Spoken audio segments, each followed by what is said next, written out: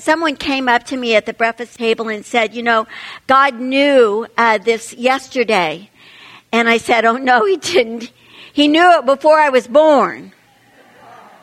He knew it before I was born. And I just feel like that's not just a message for me. This is a message for you. That he knows. He knows. Whatever's come upon you, whatever's come down the road and quite surprised you, he knew. He knew before you were born. And Hannah's story is an important story to us this morning. I feel like there's so many places that we could stop and pause.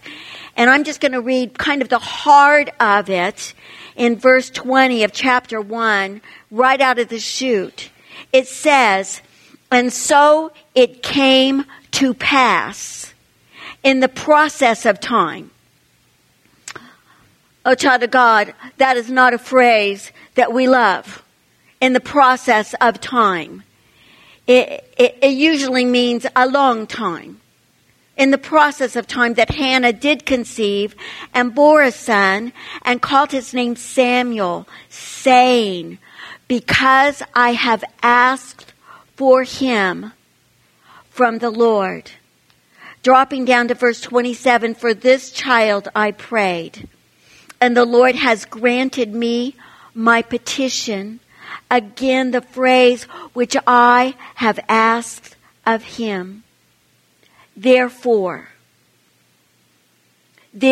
and that's an important word. And may it be an important word in our lives. May there be many therefores. Therefore, I also have lent him to the Lord.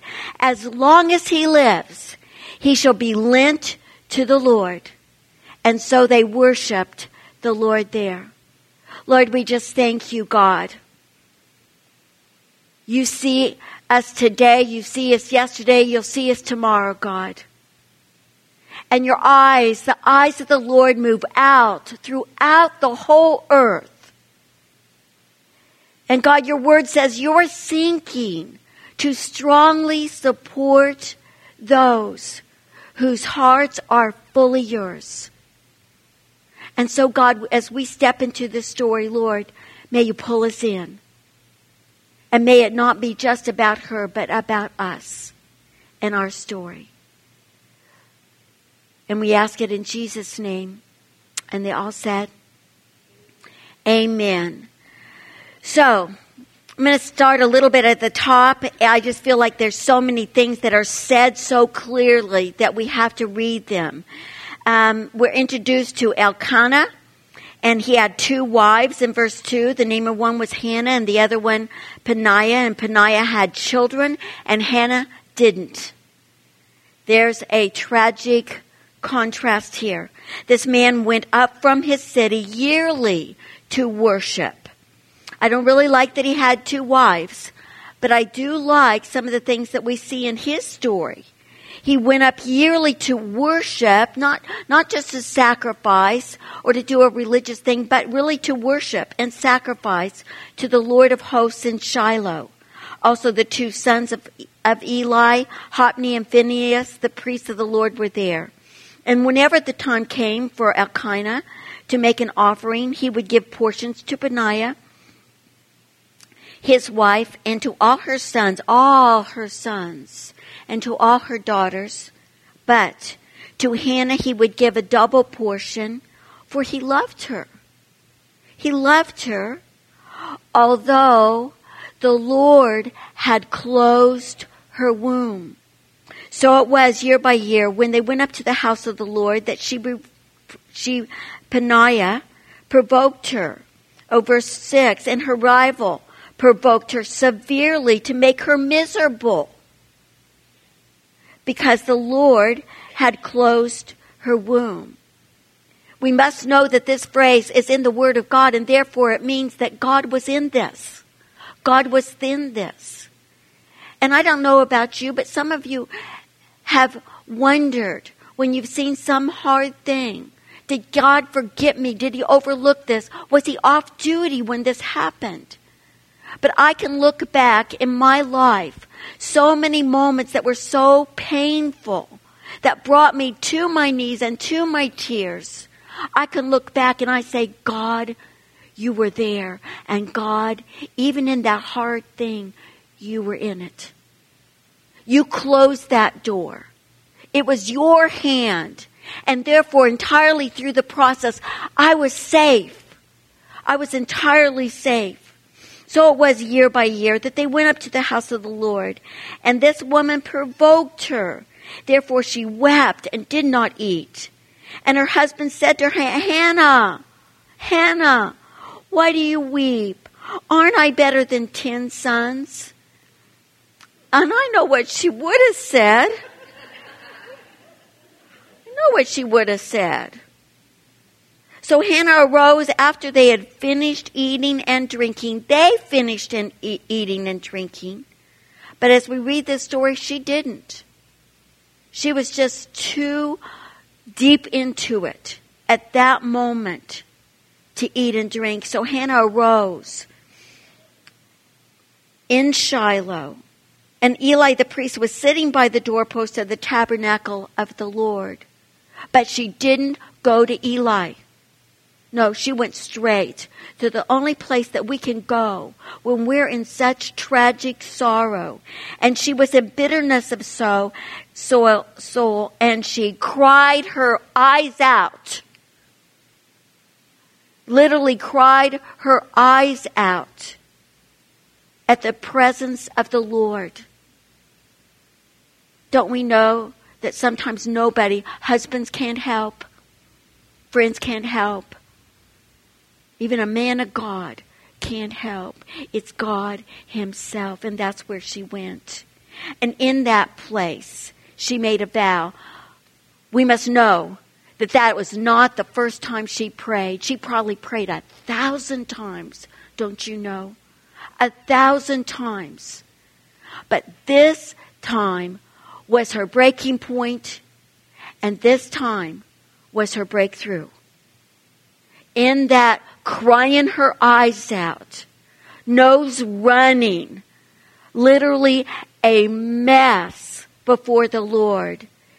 Then it says, she made a vow and she said, O Lord of hosts, if you will indeed look on the affliction of your maidservant and remember me and not forget me, but will give your maidservant a male child, then I will give him to the Lord all the days of his life. He'll have no razor on his head. And as it happened that Eli was watching, and as we know, he thought she was drunk, crying her eyes out. He thought she was drunk, and maybe he had seen plenty of drunk women crying their eyes out. And sometimes I believe that the sorrows of this life is what drives a woman to drink, to her breaking point. But it appears that he had no pity on them, and he had no pity on Hannah. But Anna answered, No, my Lord, I'm a woman of sorrowful spirit. I have drunk neither wine nor intoxicating drink, but have poured out my soul before the Lord. Don't consider me a wicked woman, for out of the abundance of my complaint and grief I've spoken until now. And Eli answered, and I believe this was a prophecy, Go in peace, and the God of Israel grant your petition, which you have asked of him. It was a prophecy, but I'm not positive he knew it. I'm not positive. It could have been that he just said, I can't fix you. I can't fix you. I don't know how to fix you. If you're going to get fixed, may God be the one that does it. Rightly said. And well, he did. Let your maid servant, she said, find favor in your sight. So she went her way. And she was over it. Her tears dried up, and she was no longer sad. Good for her. And then they arose early in the morning and they worshiped before the Lord and returned to their home. And Elkanah knew Hannah, his wife, and the Lord remembered her. And it came to pass in the process of time that she had a child. So as we read her story, we're just drawn in. We're drawn into her story. Somehow, I hope you felt that there were messages straight to you, not just to Hannah in this. We're drawn in. We don't know what she looked like. It doesn't say that she was beautiful like other of the women in the Bible that are famous. We don't even know that she was young by this time or that she ever looked important to anybody who saw her. But we do know four things. She lived in Ramah. She was married. She had an opponent who had a voice, as some of us have. And Hannah was childless. So looking at Ramah, where was that? Ramah was 5 miles north of Jerusalem and 15 miles south of Shiloh. Ramah is an interesting place because although she gave up her child when he was just a little one, Samuel would later make Ramah the place where he judged. He became the last judge of the nation of Israel, and that was the place he judged. And that was where he was buried. He was born there, and he was buried there. Isn't that interesting? He was given to God, but he was still close to home. And Hannah would have watched his ministry with a thrill in her heart. A while back, a friend of mine who grew up in a really horrible situation. Her mom was, I don't know how to say it. She was never home. She was a single mom and she was never home. She was never there for her kids. My friend was the oldest of 3 children, and therefore had all the responsibility. And my friend grew up in horrible circumstances. And when she was 15, her mother got pregnant again, went to the hospital, and in those days, and she was going to adopt it. In those days, you could not have the people come into the hospital in that state. You had to bring the baby to the curb, and then they would come and take the baby away. Well, the mother didn't want to do that. So she said, you take that baby to the curb. And my friend at 15 took that little baby to the curb and watched somebody take that baby out of her arms. Now that's just more than I can even bear standing telling you. And her eyes were crying when she told me this story. And she said she cried her eyes out over that. Well, she's in her late 40s now. A few years ago, she decided to track that little girl down. And you know what? That little girl grew up within 15 minutes of their house. And she's part of the family now. Oh, don't you think when you give up something that God isn't quite able to bring it around? Ramah was an important town. Important events happened. It was north of Jerusalem, and Jerusalem was nothing at that time. I'll tell you, there was no temple there. In fact, she would never live to see the temple. In fact, Samuel would never live to see the temple. Jerusalem was in enemy territory until the days of David. But north of Ramah was a place called Shiloh. Shiloh means hill. Another translation would be lofty place. That's exactly what Shiloh means. That's where the Ark of the Covenant was. And that's where the people of God that did worship would go there. Truly, as we meet Hannah, she needs a Shiloh. She needs a high place for her low place. And as we meet her, she is low as anybody can get. Her husband couldn't cheer her up. She couldn't cheer herself up. And here are the words that tell us her tragic story. They're descriptive words. She was provoked severely by someone in her home, not down the street, but in her home. I'm telling you, I know women that are provoked from somebody in their head, saying hurtful things and hard things in their head. Right in the inside. She was miserable. Her heart was grieved. Bitterness was in her soul. Weeping and anguish was her story. Proverbs 13:12 tells us, a hope deferred makes the heart sick. A hope deferred is a hope delayed, not just for a short time, but for a painfully long time. A hope deferred makes the heart sick. The Hebrew word is hala, and it means weak and wounded. And we know exactly what that feels, don't we? I think everyone in this room knows what that feels like. Maybe there's a weak and wounded place in your heart right now. There is in mine. Indeed, indeed. There's a hope that you've wondered, how long will my circumstances change until they change? Or that person change? Will you fill that void in my life? How long will it be? Sometimes we can see a bitterness set in then. A bitterness. That's a descriptive word. Not just against your circumstances or people. Sometimes we can turn that against God. That He's forgotten us. Don't you see, all the time in her story, God did care. He did care. But sometimes we see the blessings of others and it makes us feel deeper in despair.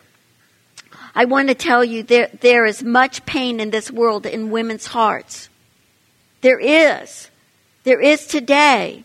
I started on Tuesday morning, I started teaching in the jail. I'm going to teach a 7-week series on prayer. And I have waited. I've been praying about going and doing jail ministry for probably 20 years. And then this particular series, I've been waiting almost a year for the doors to open. And finally on Tuesday, the door opened.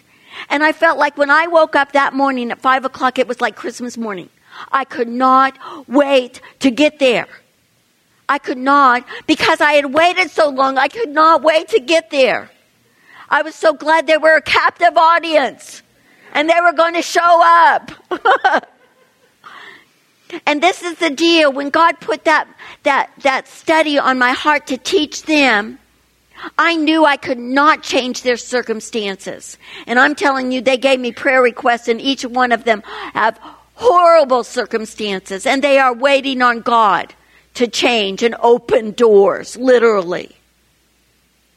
But God put on my heart, no matter what's going on outside and what doors are locked, in what prison they are in, if I can teach them to pray to their Father in heaven, they'll be as free as a bird.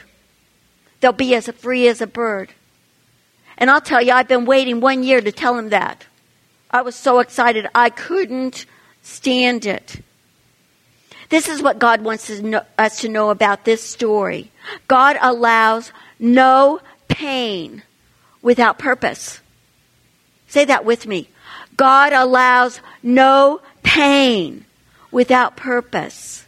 No pain. Because pain presses us into His promises. Why? Because truthfully, in those hard times, we have no place else to go but His promises. Pain presses us, and it can press us and must press us into His presence. I hope you take Hannah's story very personally. God used her pain. This is what we need to hear. God used her pain to birth Samuel, an ordinary baby born into a complicated world, which it was then. But he was given to God. And from that time on, from the first time he heard his mother's voice, he knew it.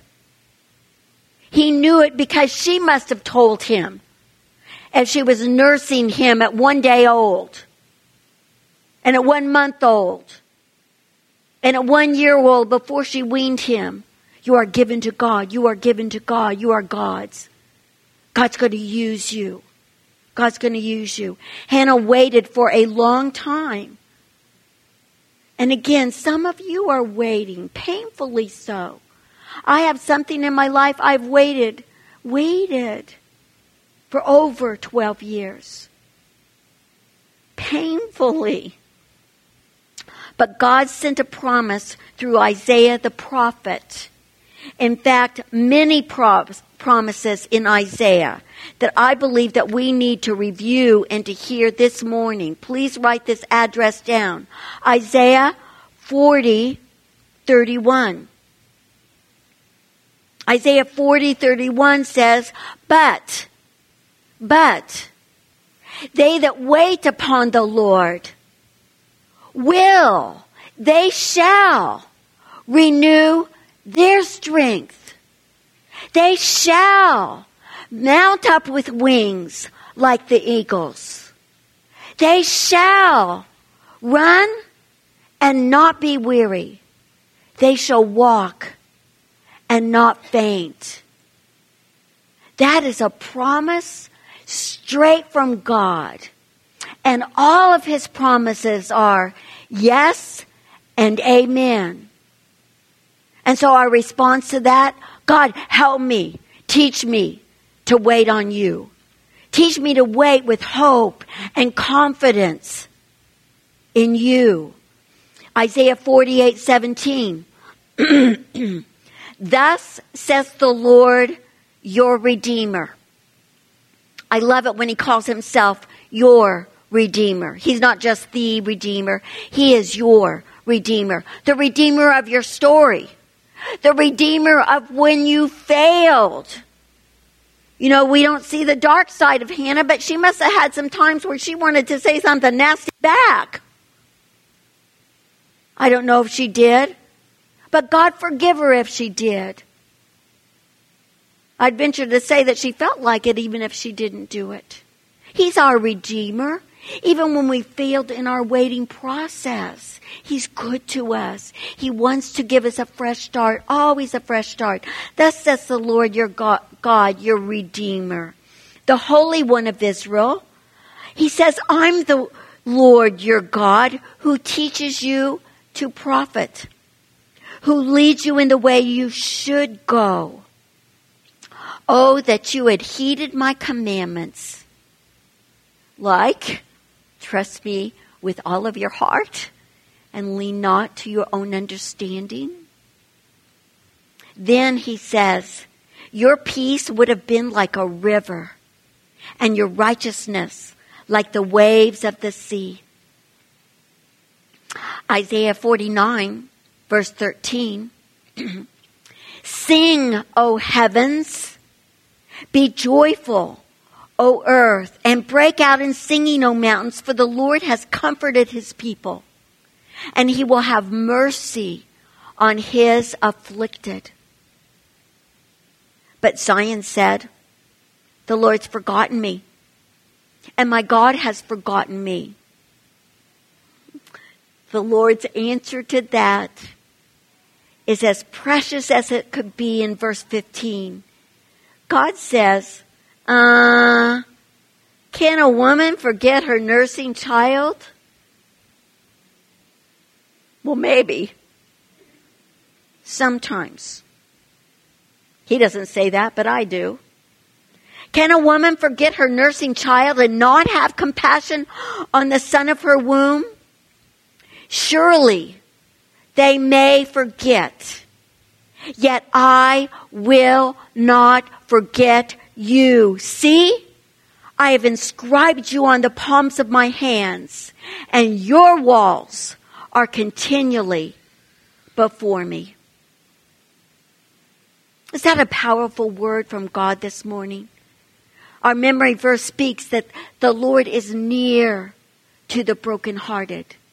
He is near to us. And sometimes we feel Him near when we are the most brokenhearted.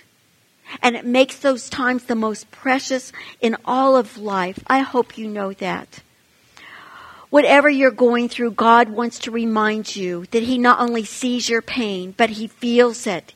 He is the Savior who feels our pain. In Isaiah 53:3, it says, He is despised and rejected by men, a man of sorrows and acquainted with grief. Acquainted with grief. Let's return now to 1 Samuel 1, 9 through 10. Turning back here. 9, 10, and 11. Again to that moment where she arose. She was fasting. She wouldn't eat a thing. And she was in bitterness of soul and wept before the Lord and made this vow. That is the life-changing moment. That's the whole flashing light in her story. It was in the presence of God that God Himself changed everything. He changed everything. Listen carefully to Hebrews 4:14. Seeing then that you do have a high priest who has passed through the heavens. He passed straight through the heavens from the throne of God down to earth and passed on back. Jesus, the Son of God. So let us hold fast our profession of faith in Him. For we don't have a high priest who cannot sympathize with our weaknesses, but He was in all points tempted, just as we were. Do you think that He wasn't heartbroken so many times? Do you think that He didn't get weary of waiting and waiting? Yet without sin, as He was tempted in these heartbreaking places He went through. So, it says, therefore, because of this, let us come boldly before the throne of grace, that we may obtain mercy and find grace to help in time of need. Because He knows, because He doesn't just see our pain, but He feels our pain, don't be afraid to come all the way in right to His presence, the throne of grace, looking for the help that you need. In His presence, God doesn't just want to change our circumstances again. He wants to change us. Colossians 3 says, and this is a life-changing verse to me. Colossians 3 says, if then you be raised up with Christ, keep seeking the things above, where Christ is, seated at the right hand of God. Set your mind on things above and not on the things that are on this earth.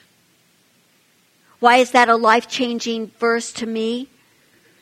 There was a time when my daughter was a teenager, and as we sometimes are concerned, worried about what's going on and what will happen with the teenager and what choices they'll make and the friends that they'll have. And I'd never been the mom of a teenager, and I spent a lot of time at my knees, on my knees at a certain chair that I would just put my face and weep in just because I felt so inadequate. And there was mascara stains all over that chair. I had to give it away, throw it away actually, when I was done with that series.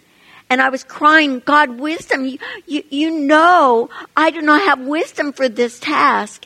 And I went to a retreat, and Kay Smith was teaching, and she said, open your Bibles to Colossians 3 and read until God speaks to you. And I needed God to speak to me, so I got out of my seat and got on my knees, as did most of the room.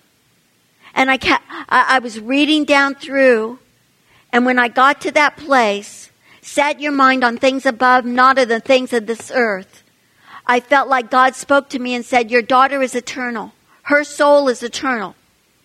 I was working part-time, left my job. And I felt like the Lord said, I want you to quit your job. And I looked down at the words again. I don't see that. Quit my job. What? But he gave me the translation into my own personal circumstances. I needed to quit my job and invest all that I had and all that I could be toward navigating that storm of teenage years. I did. I think I've told you this story before. I did. I quit my job as soon as I got home. My boss cried. I cried. Driving home. We were very poor at that time. Driving home in my old ugly car, I looked to the left and there was a garage sale. And I thought, well, I can still afford garage sales. And actually on the way home, I had said, well, I did it, God. I obeyed you. But you know what this means? I'll never have a new dress again. You know, we always boil things down to a life-threatening circumstance that might happen. I'll never have a new dress again. So, pulled over at this garage sale, and I can still afford garage sales. So I walked up there, and there's these two very tall women. They had to be 6'2", both of them, and that was their garage sale. And I went up to the clothes table, like, what was I thinking, looking at clothes at their garage sale? But there was this cutest dress in a color that was my favorite color. It was like this color. And I picked it up, and I kid you not, it was my size, my favorite color, and it still had the tags. It was brand new. And their price tag for that dress was $25. And of course I bought it. And I wore it probably 50 times. But on the way home, I felt like God just parted the clouds and said, you know what? If you trust me and you need a new dress, I can give you anything for $25. Is God good? Is God good? And God wants to give this message to you. Everything changed in Hannah's perspective. It stopped being her child. It stopped being her child. It stopped being her will. She made that divine shift from His will. Your will be done. Your kingdom come. Revival was urgent.